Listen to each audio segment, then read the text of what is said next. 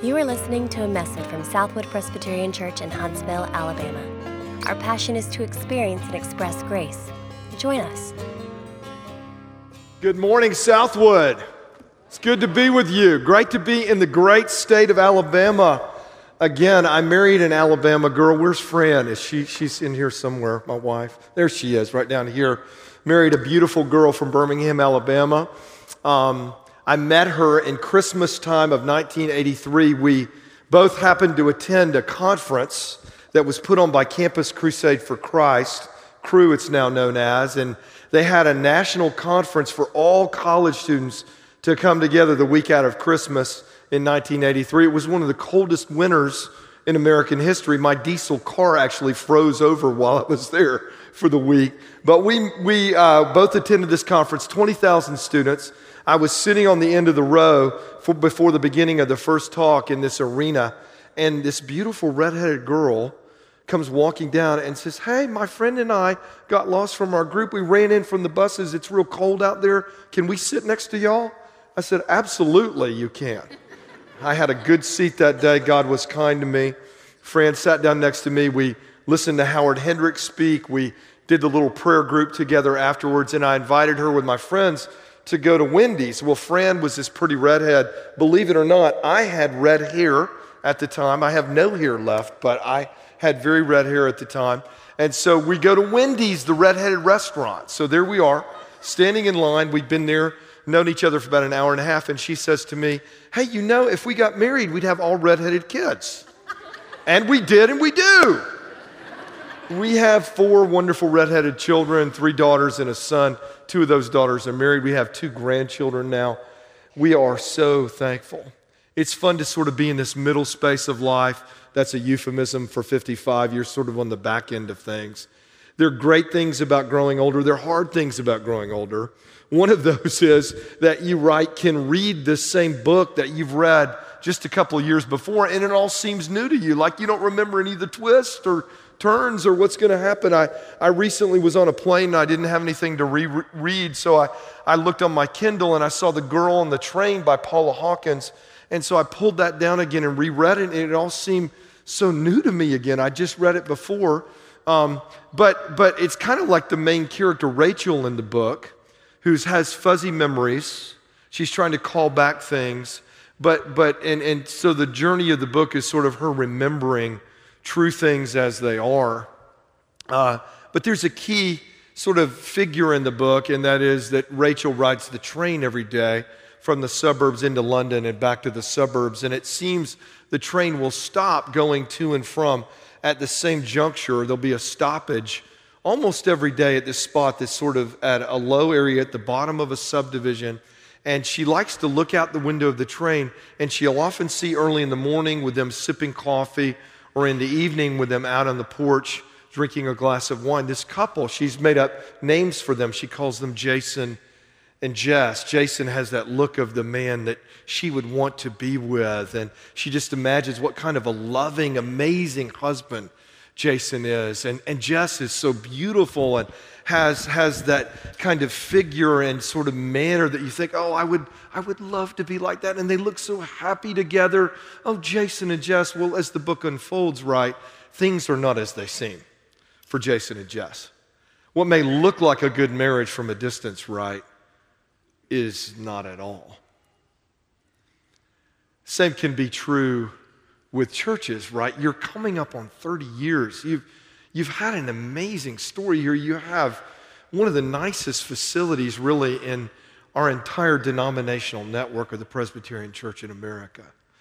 You've had great leaders in the past. You have great leaders here now. God has done much through you to promote the gospel going forward in this region. But what does it really look like now at 30, sort of fully matured?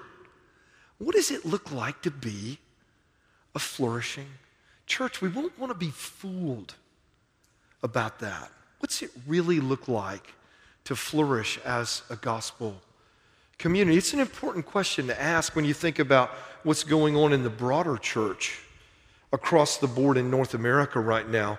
If you think just about evangelical congregations that promote the gospel of Christ, that are preaching Christ both to Christians and those yet to become Christians in the hope that they will be converted. Congregations that believe the Bible is the Word of God, that Jesus really is fully God and fully man, that he was born of a virgin, that he suffered under Pontius Pilate, that he died truly, was crucified and buried, and that he rose again from the dead.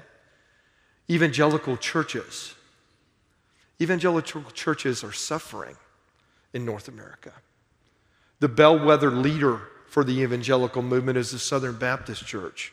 The Southern Baptist Church in the last 10 years has lost 1 million members in North America, gone from 16 million to 15 million. I have a friend who heads up missions in the state of Georgia for the Southern Baptist Church. He told me that the most commonly occurring number for Southern Baptist churches in Georgia, the number of baptisms each year now is 0. It's not the average, it's just the most commonly occurring number. That's troubling.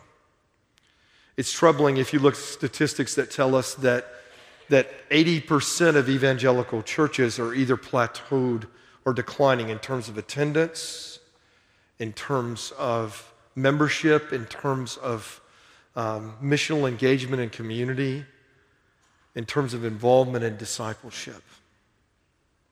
In the PCA, we have continued a small growth curve across the last 5 years. We have grown 1% a year. This last year that we have figures for, from 16 to 17, we grew only 0.2%. So our growth curve is slowing down.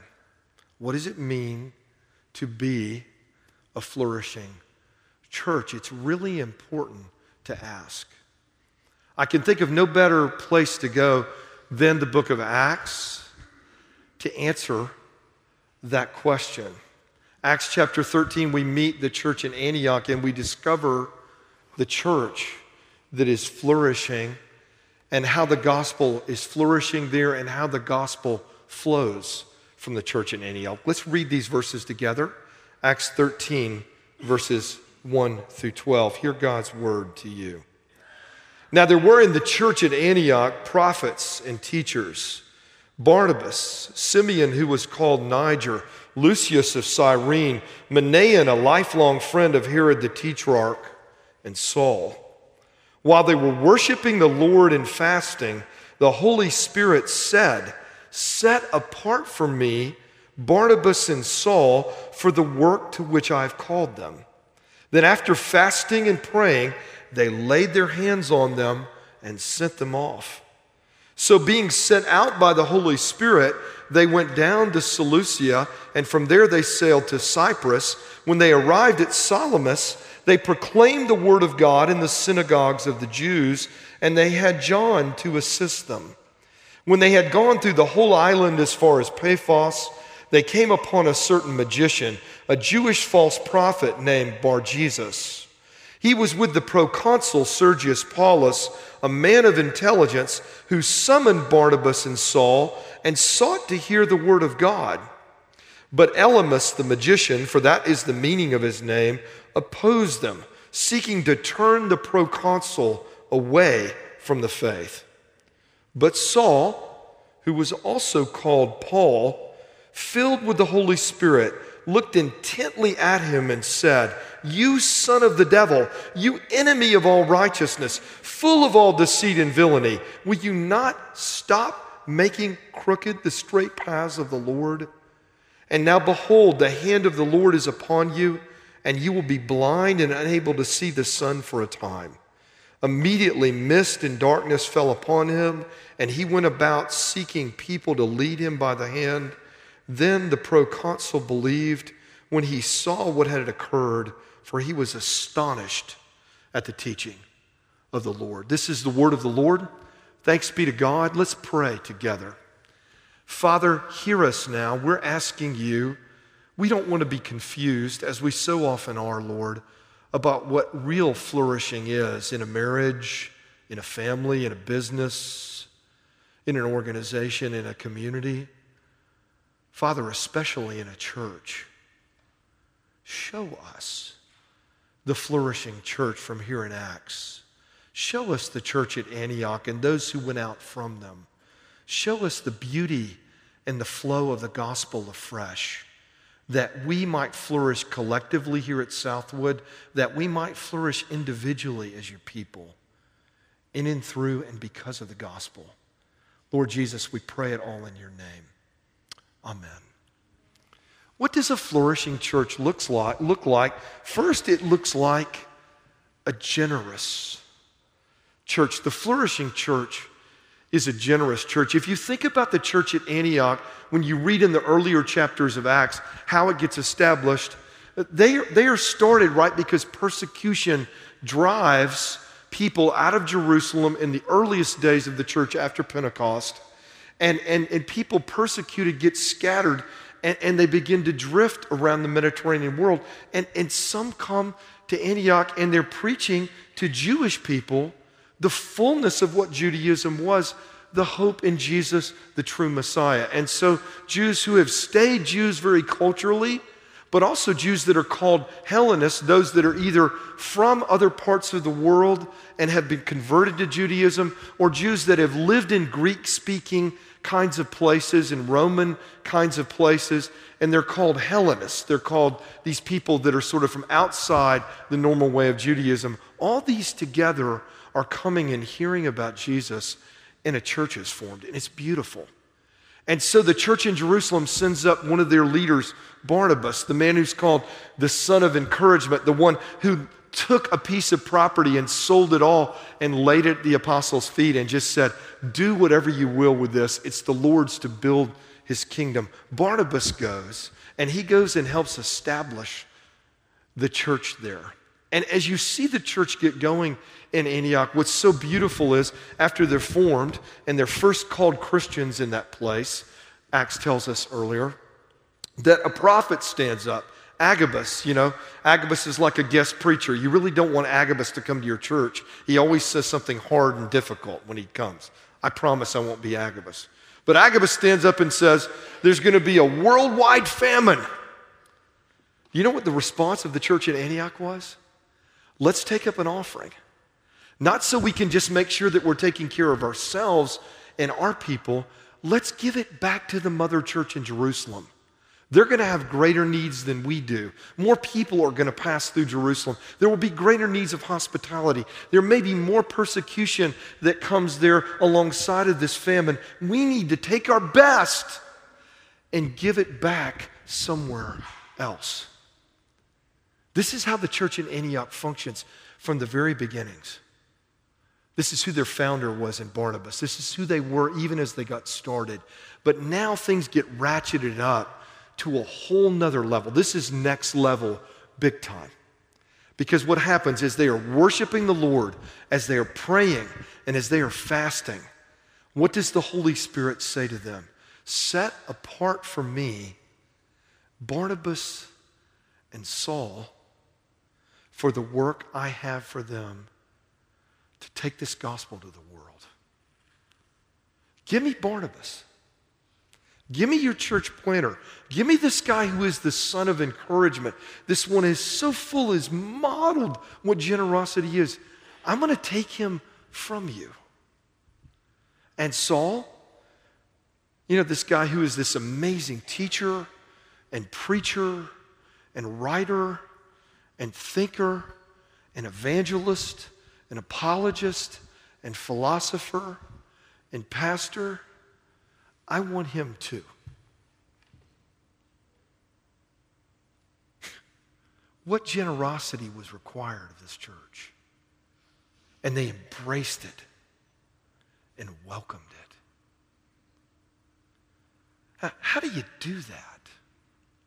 How do you give in this way? How do you do like Barnabas did, to take a whole piece of property and just give it away? How do you function like the church did in Antioch from the beginnings and saying, here, we're going to take up an offering and we're going to give it away. We're not worried about us here. We're giving it to where the needs are greater. How can you take in a church that is thriving and growing and is the gateway for the gospel in the whole Mediterranean world? How can you take not just one leader, but both of your leaders and send them away in mission. How do you do that? Only when you're in touch with how God functions through the gospel. How God gives his best away for us in his one and only Son. How Jesus gives his position of power and honor away in the heavens, considering not equality with God and status with God something to be grasped and clutched, but humbled himself, taking on human flesh, remaining God, but also becoming fully human like us in every way, except for our sins, so he could humble himself all the way to the point of death, even death on a cross, so he could bear the weight of our sins before a just God, so that we could live and know God together with him in the Spirit forever. A God, Father and Son, who give the Spirit, the one who's so much a part of them, the connection of love between them that's so real and so deep, he's a person, to pour out that Holy Spirit to come live in us, broken, sinful, weak, frail people, that the light of the glory of God should shine through the cracks of our lives. That's the generosity of God. The only way you can be this kind of people is when you're in touch with God's generosity through the gospel like that. It's everywhere in the scriptures, right? It's just everywhere. God, the Psalms we read this morning, God loves to be kind to us. He loves to be generous to us. He loves to welcome us. The stories of the Bible are just full of it. I love I'm just reading now in my Bible reading plan, the book of Hosea. It's so lovely. God tells Hosea the prophet, go marry a woman who lives on the street. Go marry a woman who's a prostitute. Go marry a woman who's a prostitute, and she's not going to stop being a prostitute after she becomes your wife. But marry her, love her when she goes away. Go find her and welcome her and woo her back and bring her back home and tell her you love her again. Because that's how much I love Israel. That's how much I love my people. Getting in touch with that, as the church at Antioch did through worship and prayer and fasting, is key to being this generous kind of people. So before we move on, where does God want you to show his generosity in fresh ways? As this church is turning 30, where are the fresh ways God wants Southwood to be radically generous? To be giving your best away financially, your best away in terms of time for this community or the broader world, giving yourselves away in terms of thinking about what does Southwood need to give Huntsville and the region that would radically bless, that would make this region say, we thank God that this church is in our midst. And what does God want each one of you individually to do afresh this fall?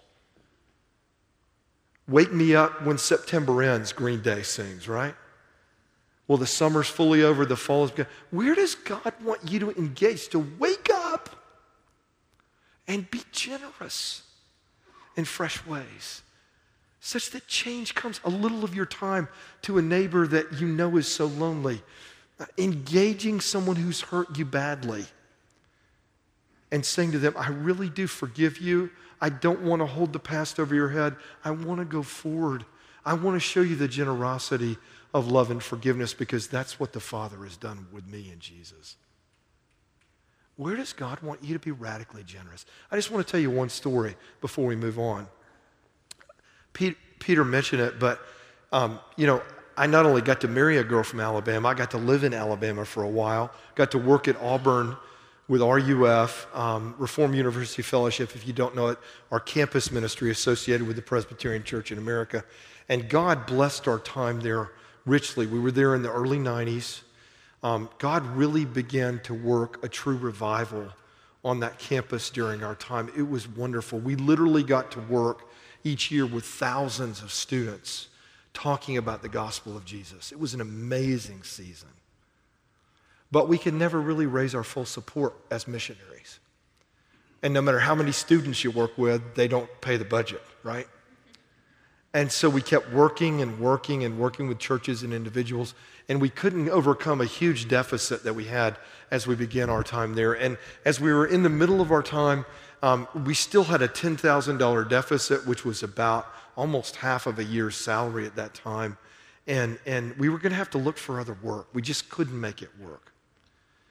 And so I'd been to all kinds of churches, to people, and we just couldn't close that gap.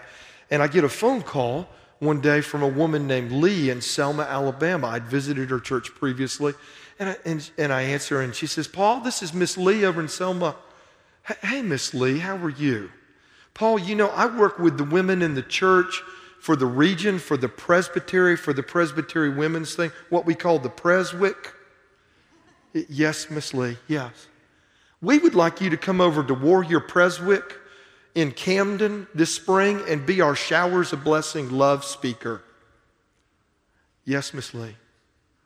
"And we would like you to bring Fran and your two pretty little girls." "Yes, Miss Lee." And I'm thinking, they're going to collect an offering for the Showers of Blessing love gift, and it's not going to pay for our gas to drive to Camden and back. And we're going to have two little girls in the back. It's going to be a long day. Okay, so I never thought about that again until months later when it was the day to go.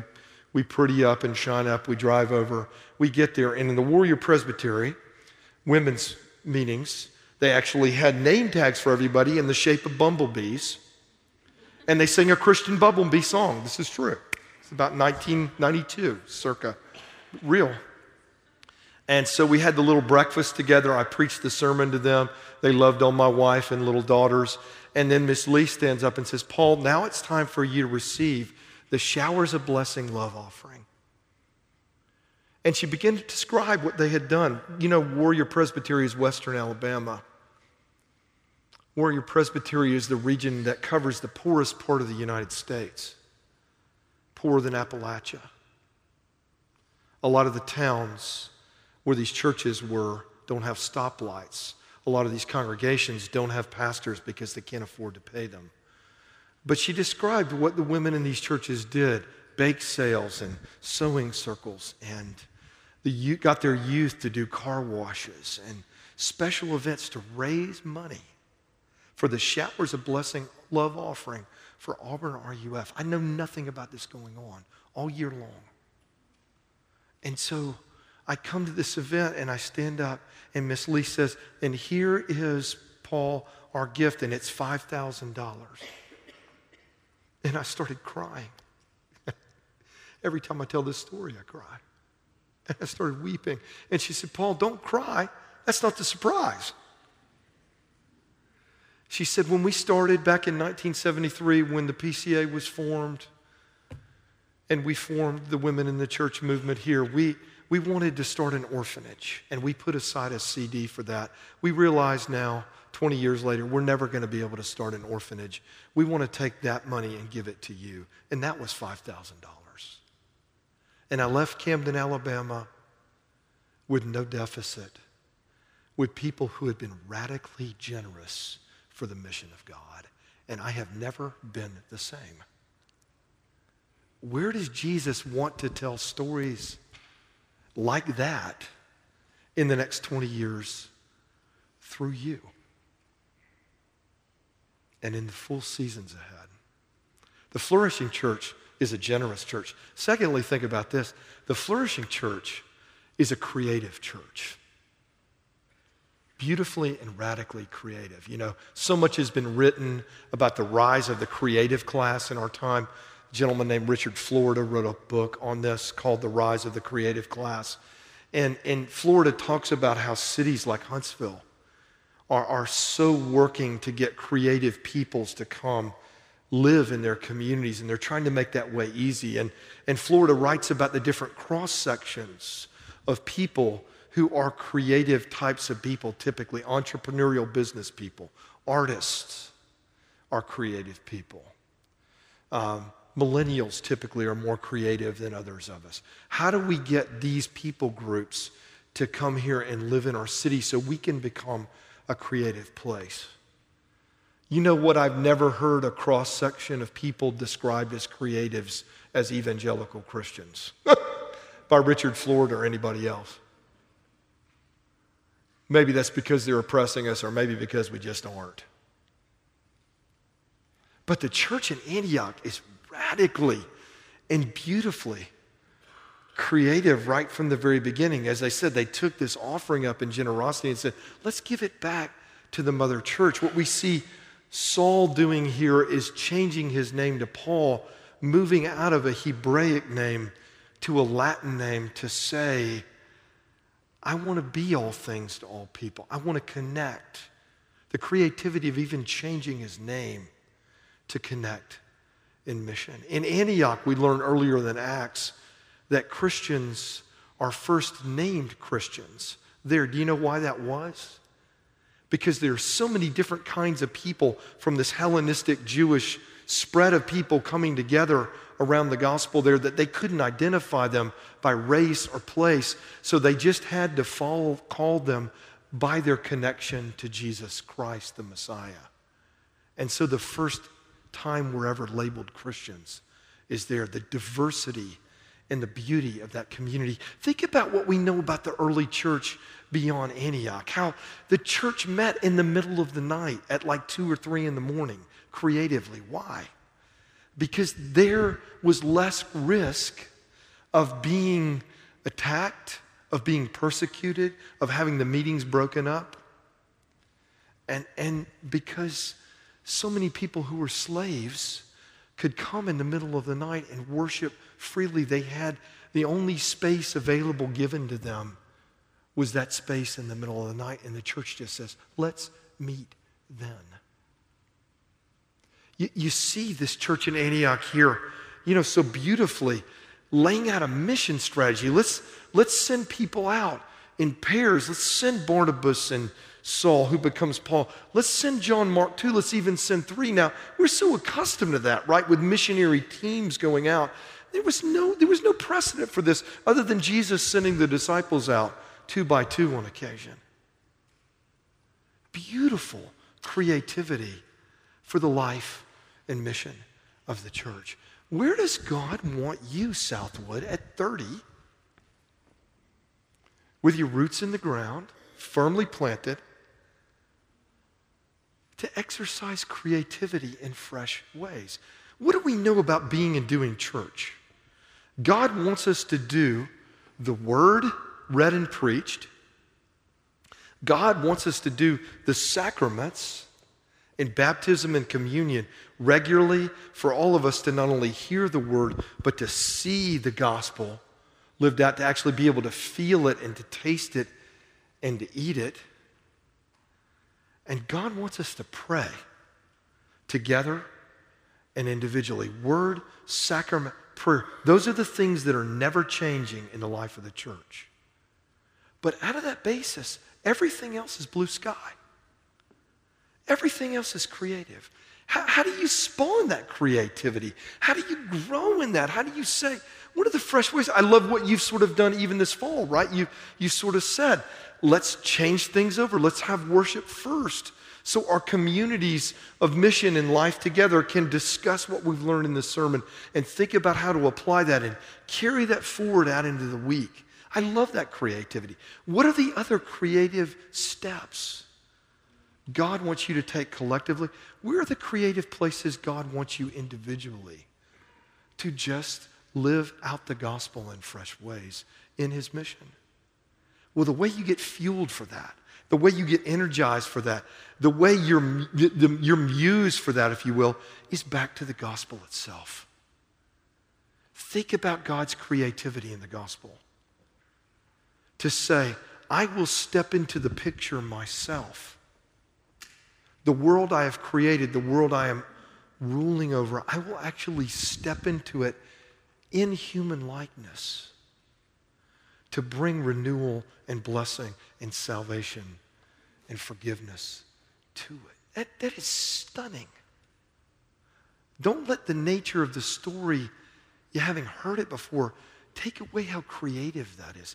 Think about how Jesus exercises his ministry in beautiful ways, connecting with people, telling stories they could understand, and yet backdoored them with the surprising wonders of the gospel.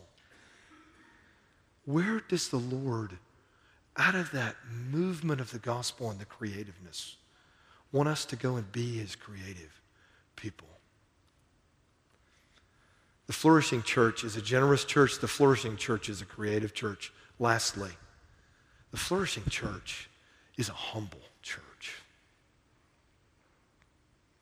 It's a humble church. As this mission unfolds, as this generosity and creativity flow out, what was required of the church at Antioch? Can you imagine what it would have been like the first Sunday after Paul and Barnabas left? Can you imagine Peter and the whole staff leaving and sent out on mission in fresh ways, and you're going to meet the next Sunday and you go, well, now what? Who are we? How do we do this? We are suddenly not the same church with the same sets of gifts and blessings that we were even a week ago. What do we do? God, you have laid us low. Imagine the humility that was required of Barnabas.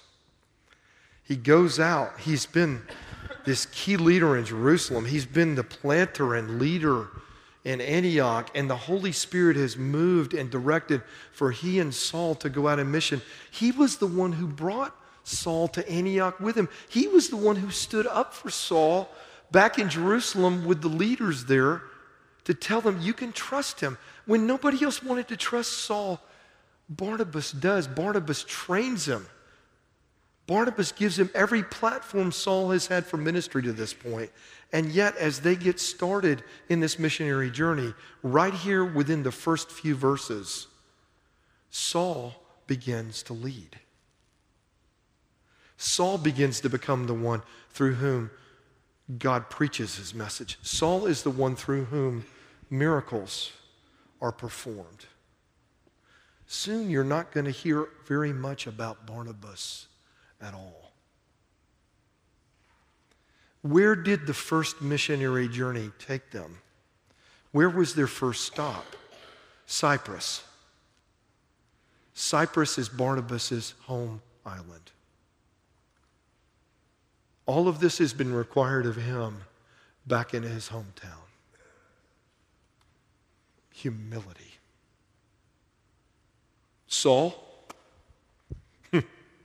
you can really bind up the humility required for Saul in the name change. How many Pauls are here beside me? I'm sure a handful. I'm painfully aware of the etymology of Paul. Do you know what Paul means? Little. Would that was more true of my body. Little, tiny, small. Paul is going to take a whole journey forward in his ministry, growing down into that name. Suffering. Taking beatings, one lash less than that which would kill a person. Beatings with the whip, beatings with rods, being stoned and left for dead multiple times. Near drownings in rivers and near drownings at sea after shipwreck. Fevers and diseases and difficulties. This thorn in the flesh that he lives with all the way through, which some believe is either an ongoing fever problem, terrible problems with his eyes, perhaps some kind of significant physical deformation in his body.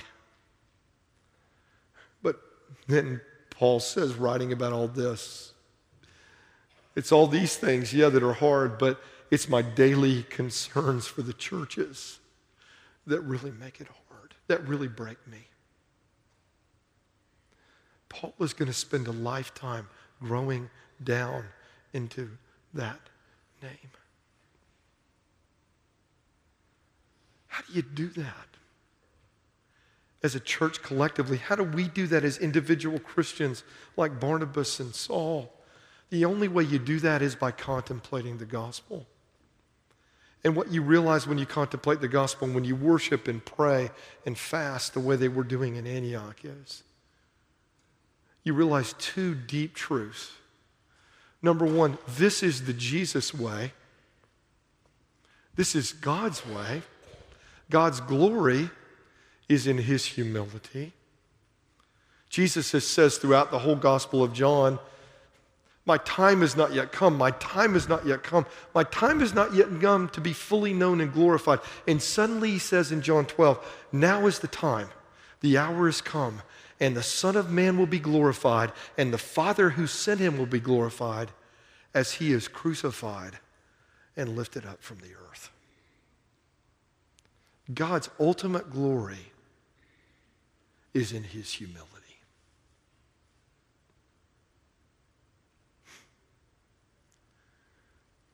And the other point, as you focus on the gospel, is that if this is the Jesus way, then it's going to be the way of his followers, that there is no other way the gospel can go forward. Except we humble ourselves, except we give our lives away, as Paul did, except we are willing to take the back seat, the second chair, to even go off stage left the way Barnabas did. The gospel can't go forward with that kind of humility flowing through us. The gospel demands it. To carry our crosses and follow Jesus means we are humble people. Where does God want to humble you afresh? For you to embrace humility afresh. To give up your power, to give up your position afresh. To just go love in his name. To give up status. To give up the right to hold a grudge. To give up the right of playing the victim card. And humble yourself and serve in Jesus' name. This is the hardest part of flourishing, but the creativity and the generosity can't flow except through the channel of our humility. I want to leave you with a story of where I've seen this played out in my life. My wife grew up in Birmingham. Her family were charter members of Briarwood Church. She remembers when Briarwood Church came into the Presbyterian Church in America. She was there for that meeting. She has great memories. She went to Briarwood School growing up. And Fran is, if you get to know her even a little bit today, the kindest, most generous person I've really ever been around. I'm not just saying that. I mean, if I've learned anything about love and generosity, I've learned it through her toward others. But she would tell you that's not the way. Paul's not seeing it all right, number one. But number two, that's certainly not the way I've always been. And growing up, she, at Briarwood School, the beautiful little Christian school, with a group of girls, was sort of in the Mean Girls pack. If you've ever seen that movie with Lindsay Lohan, she was one of the mean girls, like the Rachel McAdams character, who are making life miserable for others that don't fit their model and grid. And she had a couple of friends, and they sort of ruled that little Christian school. Well, a new friend came to town somewhere at the end of elementary school, early in middle school, and Fran decided, I want to make Tammy's life miserable. I don't like her. And so I'm going to make it hard on her, and I'm going to ignore her. I'm going to be mean. I'm going to orchestrate so that Tammy's life is kind of bad. Well, Tammy's mom kind of watched this play out. Her name's Beth. And Beth decided, if you've ever been in that space, I've been in that space as a parent. You ever been in that space as a parent? What do you want to do to the child that's making your child's life miserable, right? You want to strangle them, right? If your child's ever been bullied at school, you want to strangle the child. Better, you would love to strangle the parents of the child who's bullying your child, right? Beth did not take that approach. Beth began to try to find out about Fran and her situation, to discover that her mom had significant illnesses she was battling that incapacitated her, that Fran's dad was doctor, a beautiful Christian man, but often absent, chief of staff at a major Birmingham hospital, and that Fran's siblings were older and sort of gone, and that Fran really didn't have anybody. And so Beth decided, I'm going to, instead of hating the daughter, the girl who's making my daughter's life miserable, I'm going to love her. I'm going to humble myself. I'm going to try to be creative. I'm going to try to be generous and just give to her. She found out Fran didn't ever have lunches, so she brought an extra lunch for her as well as for her daughter and stuck it in her locker. She worked so that Tammy and Fran could do things together in after-school activities sort of behind the scenes. She then worked in realizing Fran didn't really have a place to eat supper at night and invited her over for dinner often. Invited Fran on family vacations. Fran and Tammy, instead of being these enemies, become best friends. They still are to this day. And Fran would say what she learned about loving in Jesus' name, she learned from reflecting on Beth's love to her when she utterly did not deserve it. Where does God want to write beautiful, fresh stories like Beth's story and Fran, like Fran's story in teaching me? Where does God want to play that forward through you? One thing's for sure, if the church in Antioch didn't function this way with this generosity, this creativity, this humility, if Barnabas and Saul didn't embrace it and embody it, the gospel wouldn't have gotten to us today. This is how the gospel broke out from the Mediterranean world. This is how the gospel began to come to Gentiles. This is the story of the Gentile mission breaking out in fullness. Sergius Paulus, another Paul, who Paul connects with. And there'll be many, many, many others. Where does God want to make a new outbreak of the gospel? Through you, collectively and individually, as the flourishing people of his gospel. Let's pray together. Father, we thank you for this time. We praise you for your goodness and mercy to us through Jesus.